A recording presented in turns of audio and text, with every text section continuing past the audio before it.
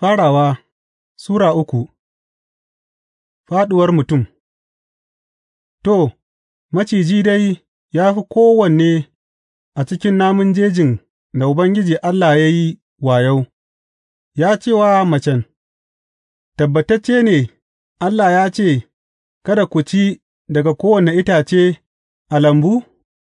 Macen ta ce wa macijin, Za mu iya ci daga ’ya'yan itatuwa a lambun, amma Allah ya ce, Kada ku ci daga ’ya'yan itacen da yake a tsakiyar lambu, kada kuma ku taɓa shi, in ba haka ba kuwa za ku mutu.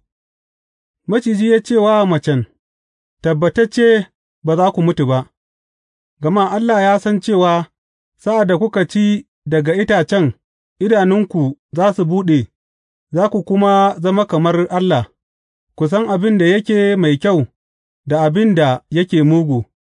Sa'ad da macen ta ga ’ya'yan itacen suna da kyau don abinci, abin sha'awa ga ido, abin marmari kuma don samun hikima, sai ta tsinka ta ci, ta kuma ba da waɗansu wa mijinta wanda yake tare da ita, shi ma ya ci, sa'an nan idanun dukansu biyu suka buɗe, suka kuma gane tsirara suke, saboda haka suka ɗiɗɗinka ganyayen ɓaure suka yi wa kansu sutura.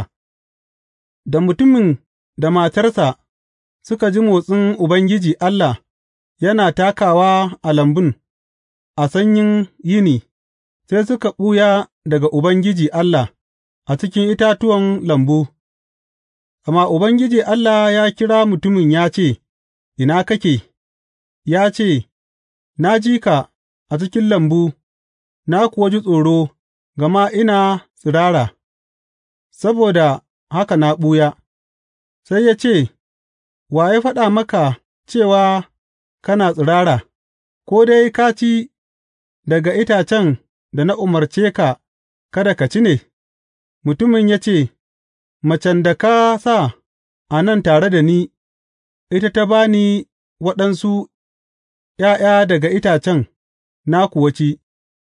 Sai Ubangiji Allah ya ce wa matar, Me ke nan kika yi? Matar ta ce, Maciji ne ya ruɗe ni, na kuwa ci.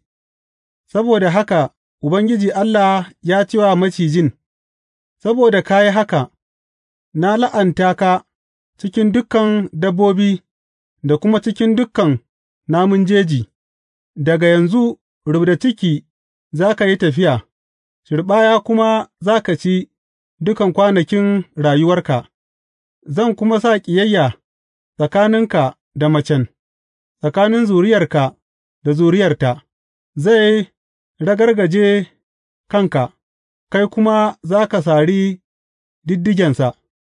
Sa'an nan ya ce wa macen, Zan tsananta naƙudarki ainun, da azaba kuma za ki haifi ’ya'ya, za ki riƙa yin marmarin mijinki, zai kuwa yi mulki a kanki.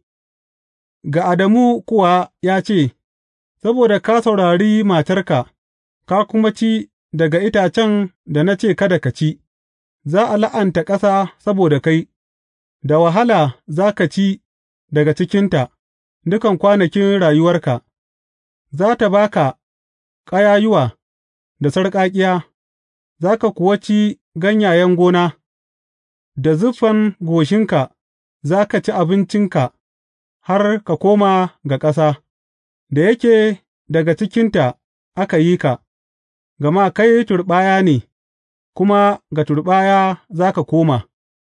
Mutumin ya sa wa matarsa suna Hawwa'u, gama za tă zama mahaifiyar masu rai duka. Ubangiji Allah ya yi tufafin fata domin Adamu da Hawwa'u, ya kuma yi musu sutura. Ubangiji Allah ya kuma ce, To, fa, mutum ya zama kamar ɗaya daga cikinmu, ya san abin da yake mai kyau da abin da yake mugu, kada a yarda ya miƙa hannunsa ya ɗiba daga itacen rai, ya ci, ya kuma rayu har abada. Saboda haka Ubangiji Allah ya kore shi daga lambun Eden domin yă nome ƙasa wadda aka yi shi, bayan da ya kori mutumin, sai ya sa kerubobi da takobi mai harshen wuta yana jujjuyawa baya da gaba a gabashin lambun Eden don yă tsare hanya zuwa itacen rai.